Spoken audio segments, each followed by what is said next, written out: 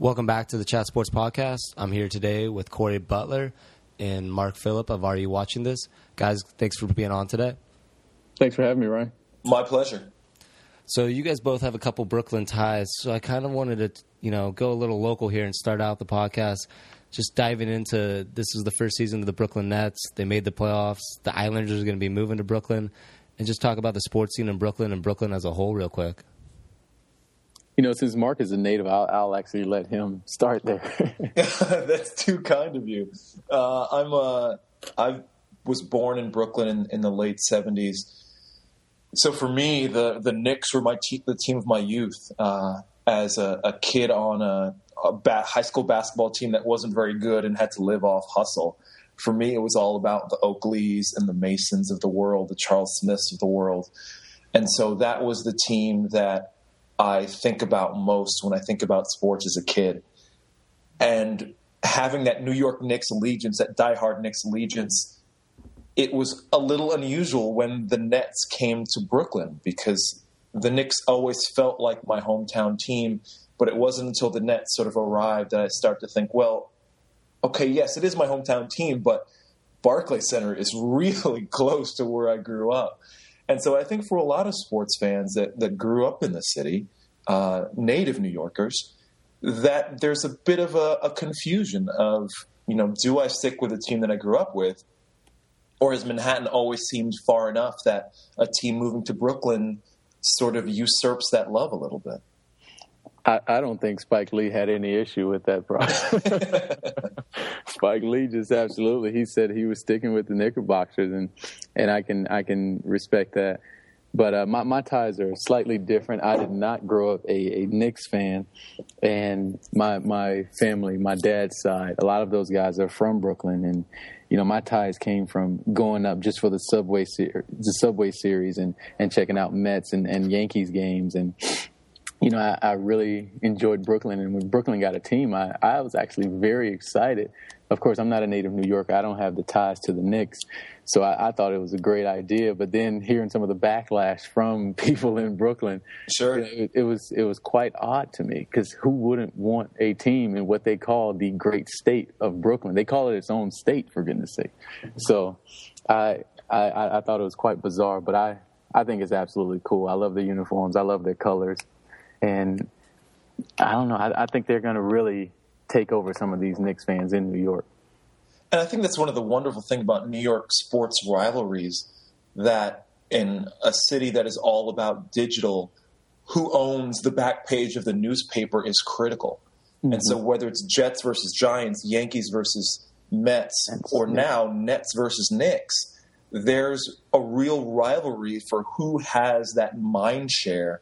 In the same way we're used to for a Goala versus Foursquare or something like that, figuring out who has the city's heart is going to be a really interesting battle when you have someone like Prokhorov who has, or at least seems like he has money to burn and really wants to be on the top of that market. Yeah, I think just because the Knicks are such a long-standing franchise, that's probably their biggest advantage, because the Nets gave New York a run for the Nets gave the Knicks, I can't say New York anymore. The Nets gave the Knicks a run for their money this year in the Eastern Conference division there, especially in the Atlantic. They finished second behind them, and some of their battles were pretty epic for a first year. So, I mean, granted, they were the New Jersey Nets, so it's not like they were, an expansion team. But they gave them some battles, and I think this is going to be great for years to come. I think you're right. I'm looking forward to the day when we have that first playoff series. Right. I just don't know how the city's going to be able to contain itself. It's just going to explode from excitement. And don't let it be an Eastern Conference final. Oh, forget about it. Do you guys think the Nets can ever capture the city's heart? I mean, is it going to be like the Lakers-Clippers things where the Clippers can have a good year here and everyone's like, yay, good for them, but never, they're always the little brother? I vote little brother. I'm sorry. I vote little brother. I'm biased because I'm a Knicks fan, so I would say little brother, but I think they made a great start with branding. I think bringing on Jay-Z as a minority owner, it was just a genius stroke. It was. I don't think I'm as in love with the logo as Corey is, but I think it's still really, really well done, really classy. And so I think I don't think they need to dominate the Knicks, but I think it's similar to Red Sox Yankees, where, you know, if you look at the number of titles, the score is 27-2, but the Red Sox feel real comfortable coming into Yankee Stadium and knocking the Yankees in the mouth. So I think it'll always be a little bit little brother. I don't think the score has to be even as far as titles go, even though the Knicks are very far ahead with 2. Yeah. I think their proximity will make it really interesting. Now, also with Brooklyn, the Islanders are going to be moving there. They're going to keep the New York name. How's this going to play in Brooklyn? That's a great question. I think, it's always interesting when you see something like a hockey team in Florida or LA, because that's not really a hockey culture in a lot of these warm cities. And Brooklyn, with our climate, makes sense for hockey, but it never really had the same tie to the city in the same way basketball, baseball, or football does. And, generally the hockey is out of the big four. It's on the bottom of the list. But I'm very curious what the fanship will be like in a borough like Brooklyn, because it's never really, at least when I was living there, it was never really something that we focused on unless the Rangers were doing something amazing in the playoffs. Right, and granted, I'm not that big of a hockey fan, so of course I never really watched. Of course, when the Great One was there, but you'd see highlights and things like that. But I actually heard that they were thinking about changing their logo to kind of mimic the Brooklyn Nets logo when they make this move to the Barclays Center. And I think doing something like that, just as captivating as that, would really be able to take a stronghold of Brooklyn fans. You'd be able to associate your hockey team with your new basketball team. And so then it's all coming together. And it's creating this city of one. We're Brooklyn now. Like, yeah, I can't really explain it. I wish I could explain it better, but it's creating this wholesome, this oneness for the Bureau. That makes sense. That definitely makes sense. From an outsider West Coast perspective, the Islanders logo to me is kind of iconic, and maybe it shouldn't be. That's interesting. I mean, I look at...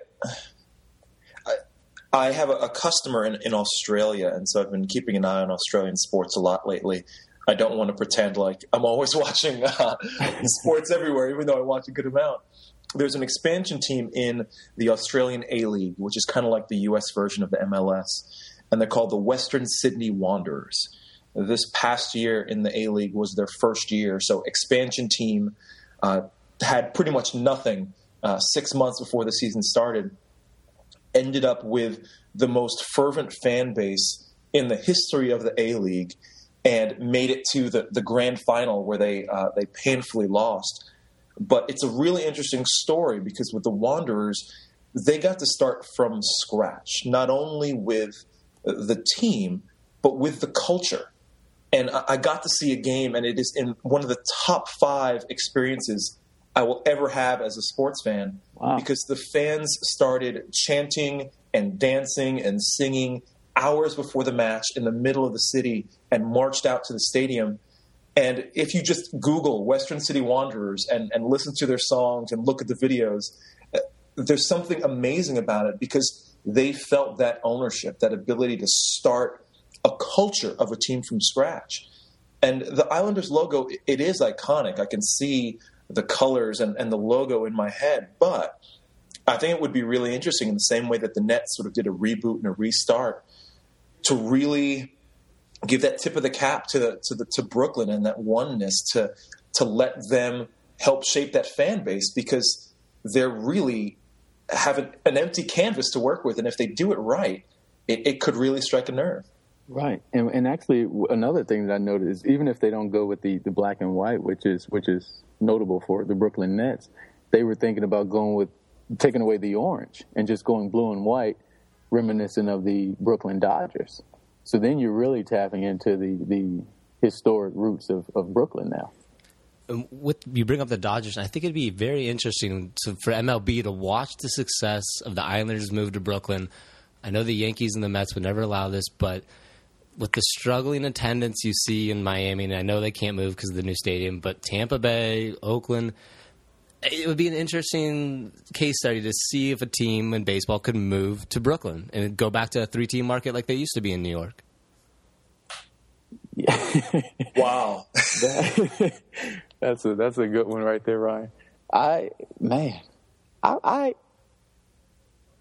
as a Yankees fan, I don't want to see that because my dad, when he was growing up, they would go to the Brooklyn Dodgers games, and when the Dodgers left, they already hated the Yankees, and so one thing they couldn't do was cheer for the Yankees, and so of course the new team, they decided to cheer for the Metropolitans, and I don't think that would fare well in Brooklyn because I know in Brooklyn either you are a diehard Yankees fan, but from the ones that I've met in Brooklyn, family members, most of them are Mets fans.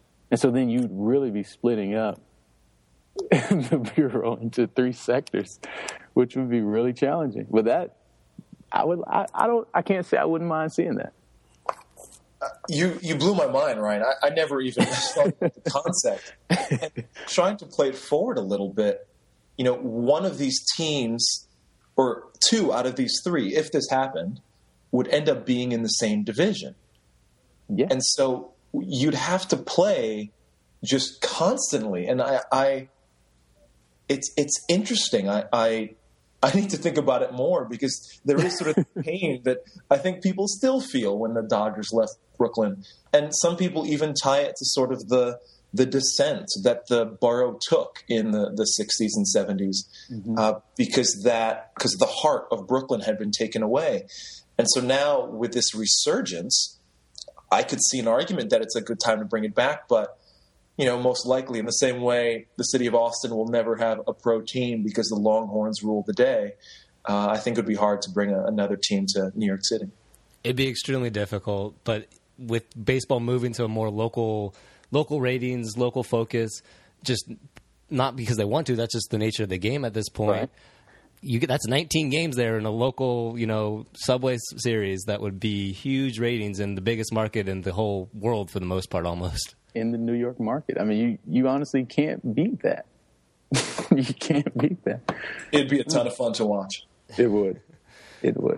So to kind of transition out of that, speaking of kind of rating stuff, Mark, I wanted to touch on how, consumers are now consuming sports in a different way than they ever used to before. And you know more about this than probably anyone, as you are the CEO and founder of Are You Watching This, that notifies people when a great game is happening. I was wondering if you can kind of touch on just what's going on with people's attention span and how technology such as your company and other companies out there are affecting how consumers consume sports. Well, I think we always assume that attention spans are getting shorter, and I think they are somewhat. But when you look at sports, I don't think they are. But I think the most interesting thing is we're actually getting a ton more options. So you look at things like you have ESPN that has been the sort of gorilla for so long, and you have CBS sort of taking shots now, and Turner Sports turning into their own little Goliath of a sports property. And then you have NBC jumping in with Formula One and then bringing all the English Premier League that they're going to be bringing shortly. We're getting more and more ways to watch, whether it's online.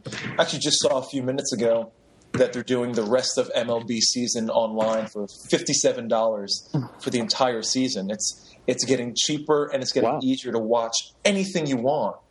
And so I think as we get more options, I think you'll see more either companies like mine or at least solutions like mine where you're able to curate, you're able to be recommended what you should be watching instead of trying to figure out, what channel number NBC Sports is because it's, banished off to some random number far away from most of the other sports properties. It's just about turning on your TV and being delighted and having great sports content given to you at just the right time. Mark, you know what I think of when I think of this your company here, and I think it's absolutely brilliant. I'm disappointed I didn't know about this earlier. Thanks, Ryan. But the first thing I think of is March Madness and around NCAA time when Shucks. Who was the power couple? Was it CBS? CBS. They held all of the games just to themselves before they branched off and gave it to TNT, TBS, and all the other guys. They held all the channels, and then they would shift you between each game. And now you can watch it on multiple games, and they'll even update you as the game is going on. It's like March Madness all over, except now it's with multiple sports, and you can have it all. And this is brilliant. I think this is absolutely brilliant because now, as a sports fan, you can just tune in and out to different games and be abreast to what's going on in each game. Keep up with the action. Well, thank you much. I appreciate it. It's basically the site that I always wished existed, and I was selfish and naive enough to leave my healthcare and go out and build it. When they took the games, I shouldn't say took the games, but when Turner teamed up with CBS to spread it across all four networks, it really changed everything because you have so much you can watch. Right. But one of my favorite numbers that I've learned while watching Are You Watching This? Is there are 67-ish games throughout all of March Madness. But 1 out of 4 days of the year has 100 sporting events in a single day. Wow. And I've seen college football Saturdays with over 500 games in a single day. Wow. And so, yes, March Madness is great, and it's one of the most fun times of the year for Are You Watching This? We actually did some real cool stuff with digital billboards with Turner Sports this year. So you're driving down the highway and it's flashing upset or something like that. Really interesting stuff. But there is so much content and we're getting so much more that it really kind of dwarfs March Madness as far as the amount of content you could have in any afternoon or evening. Right. And I can imagine. So with your site, I'm able to customize what I want to see, which sporting events I want to see. Can I say, for instance, if I'm strictly an NBA fan, I don't want to see college basketball. Are you guys going to give me updates on all the NBA games, but also on my particular teams? And do I get recommendations for maybe if there is a college game that's going to be brilliant, that's turning into, an ESPN classic? Yeah, absolutely. I mean, really, I don't think Are You Watching This will ever be a household name, so we can't be too mad at Ryan that he didn't bring it up to you.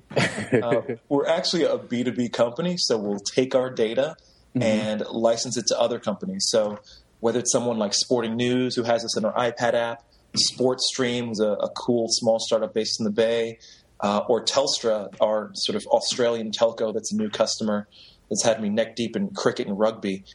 We take this data, work with other companies so that one day you'll get home from practice at Stanford and you'll turn on your TV and your DVR will have recorded the Brooklyn Nets versus Knicks game that went in triple overtime without you having to do anything because it knows you like basketball, or it knows you like this one college basketball team, or maybe it knows you don't like hockey, but the game was so unbelievably epic it recorded it for you anyway.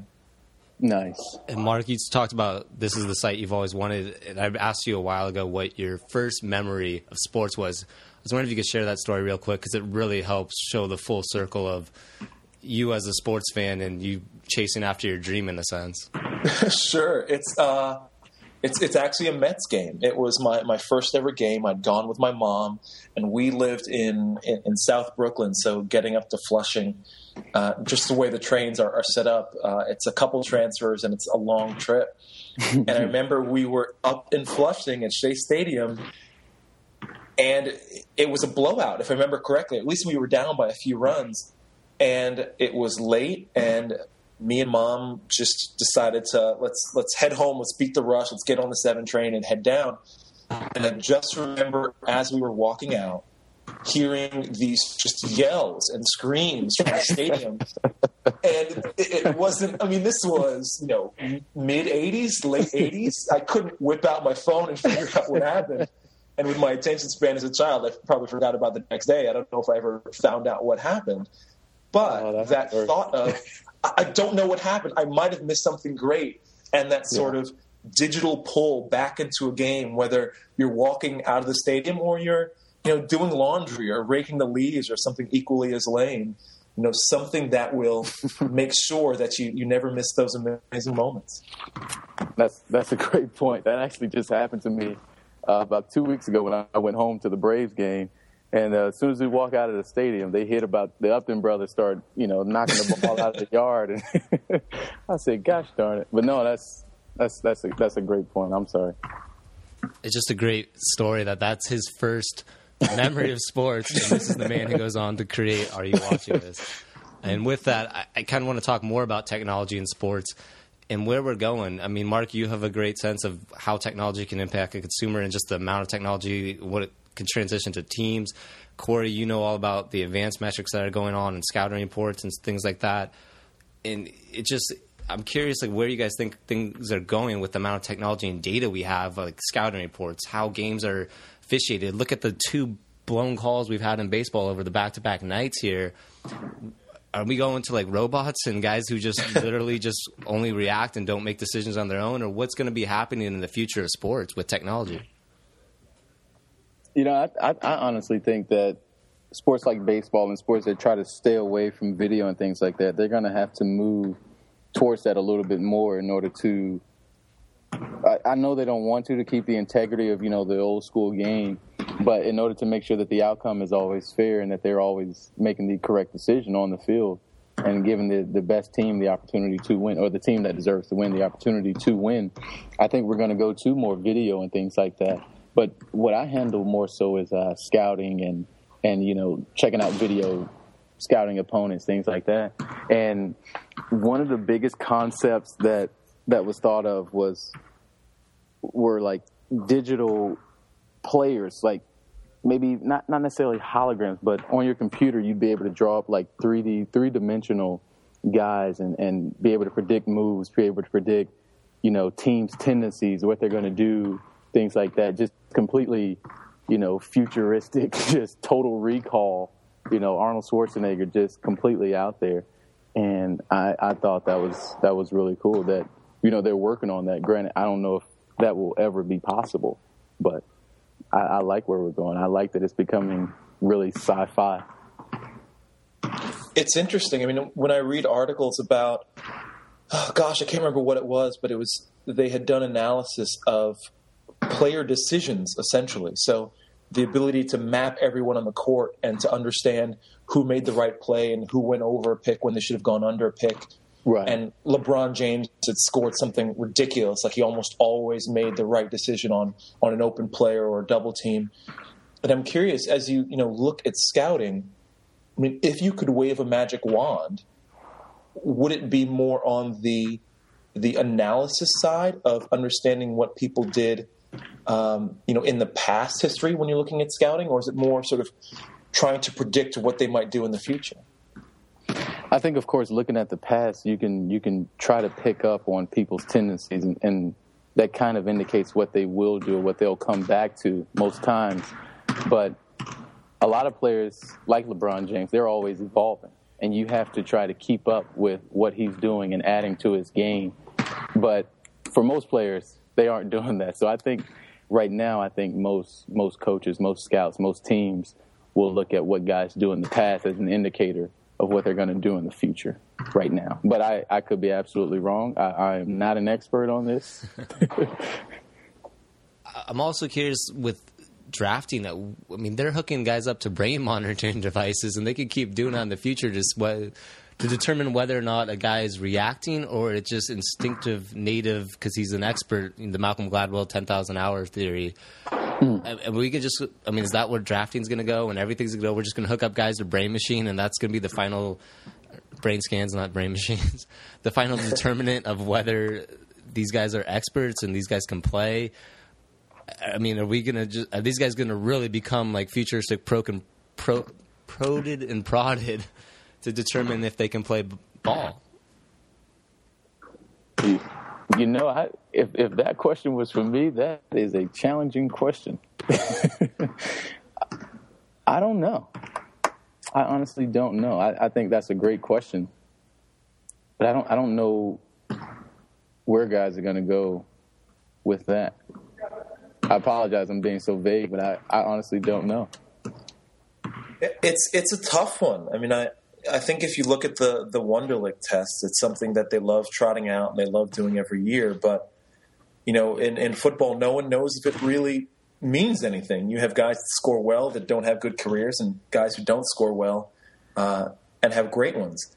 And honestly, I think if we from someone who is nowhere near attached to any of these decisions, but I think if I was on a team and I had the technology and it was cheap or free for me to use, we'd use it. And I think more and more you're going to see teams doing that just to cover their bases. I don't know that it's going to directly map, but I think if the technology gets there, I think people will want to sort of use that, pull that lever if they can. Right, and maybe to create a better understanding of the decisions that guys make. And if you do have that instinctful player, if you do have that guy that he just knows this game and he can just play it, maybe. I think you're right, Mark. And then with all the data that's being collected, every play is charted, every little step is there, and it's put in a computer so it can easily be spit out. Are we just moving to game theory in terms of, they have one of two options what they're going to do, and we're going to call a play, and as soon as you see something, you just have to know the scouting report in order to react, and we kind of lose that free-flowing nature of some games? Well, I think with data analytics now, I think that that's what they're starting to do, but I think that's been done for years in terms of scouting, where you kind of you had an idea based on a scouting report that an assistant coach or the coach would give you. You knew what a guy was going to do. You knew he had one of three things maybe that he'd do, and you try to force him into the option that the coach felt was the worst. But now we have computers that can definitively tell us, this guy, he shoots 12% when he does this, or he shoots much better when he does this, so you want to push him towards the weaker option of those three, or however many options there are. And then I guess kind of one other thing with technology, none of us are medical experts, but we saw what Adrian Peterson did last year. We're hearing Robert Griffin is on pace to come back this season for week 1. I mean, the NFL is certainly betting on it, putting him on Monday night. And then we saw Kobe Bryant go over to Germany for a treatment on his knees. Are guys' careers going to be extended and it's going to be the norm and no longer like PED sort of baseball guys with Roger Clemens and Barry Bonds? Or how do we feel about maybe a 45-year-old playing professionally? Oh, man. I mean, I think Adrian Peterson kind of ruined it for everybody. I mean, he's already a freak of nature, and to come back so quickly and to have the year that he had last year. I mean, I don't think Derrick Rose is going to be sending AP a Christmas card because he has just this amazing pressure to get back on the court. And, a couple years ago, if you would have told me someone blew out their knee in the way that he did, you wouldn't expect them to be back for a year. But now he's getting so much pressure because he's not bouncing back in the same way all day did. So, I mean, I think you're right. We are going to see longer careers. But I think it might be, sort of balanced a bit by how much earlier a lot of the athletes are playing. You look at someone like Strasburg, who was just sort of coddled all last year, and he's already talking about elbow soreness now. So I wonder if you have maybe people getting more technology on the back end, but on the front end with all the AAU stuff sort of mini careers they have before their real careers start, maybe it'll balance out. That's really interesting to think about that. Yeah, I do think there is somewhat of a burnout effect when it comes to actually getting to the pro level. These guys are playing basketball year-round. Unfortunately, I was one of those victims that played year-round, and by the time I ended my college career, I was done. I didn't want to play anymore because I had enough basketball in my life to last 2 lifetimes. But I do think careers will be extended because just with time, science gets better. We get smart as human beings. But I think there are some injuries, and of course, you can't beat Mother Nature. You can't beat Father Time. And guys like Kobe Bryant, no matter what, there's always going to be something. As hard as he plays, and as long as he's been playing, like Mark said, he's been playing since he was 17 years old. Like, he's 34 now, I believe. So I think eventually, once those injuries start to pile up, it may have an effect on you psychologically, and where you say, I think it's time for me to call it quits. So that's kind of interesting, the burnout rate. Do you feel guys might be able to play longer, but they're just going to call it because they've played so much? I think if you're smart like Ray Lewis, you call it when you go out on top, and that's that. And then you're able to walk upright instead of like most guys when they're done with their careers. They're hunched over, their knees are bad.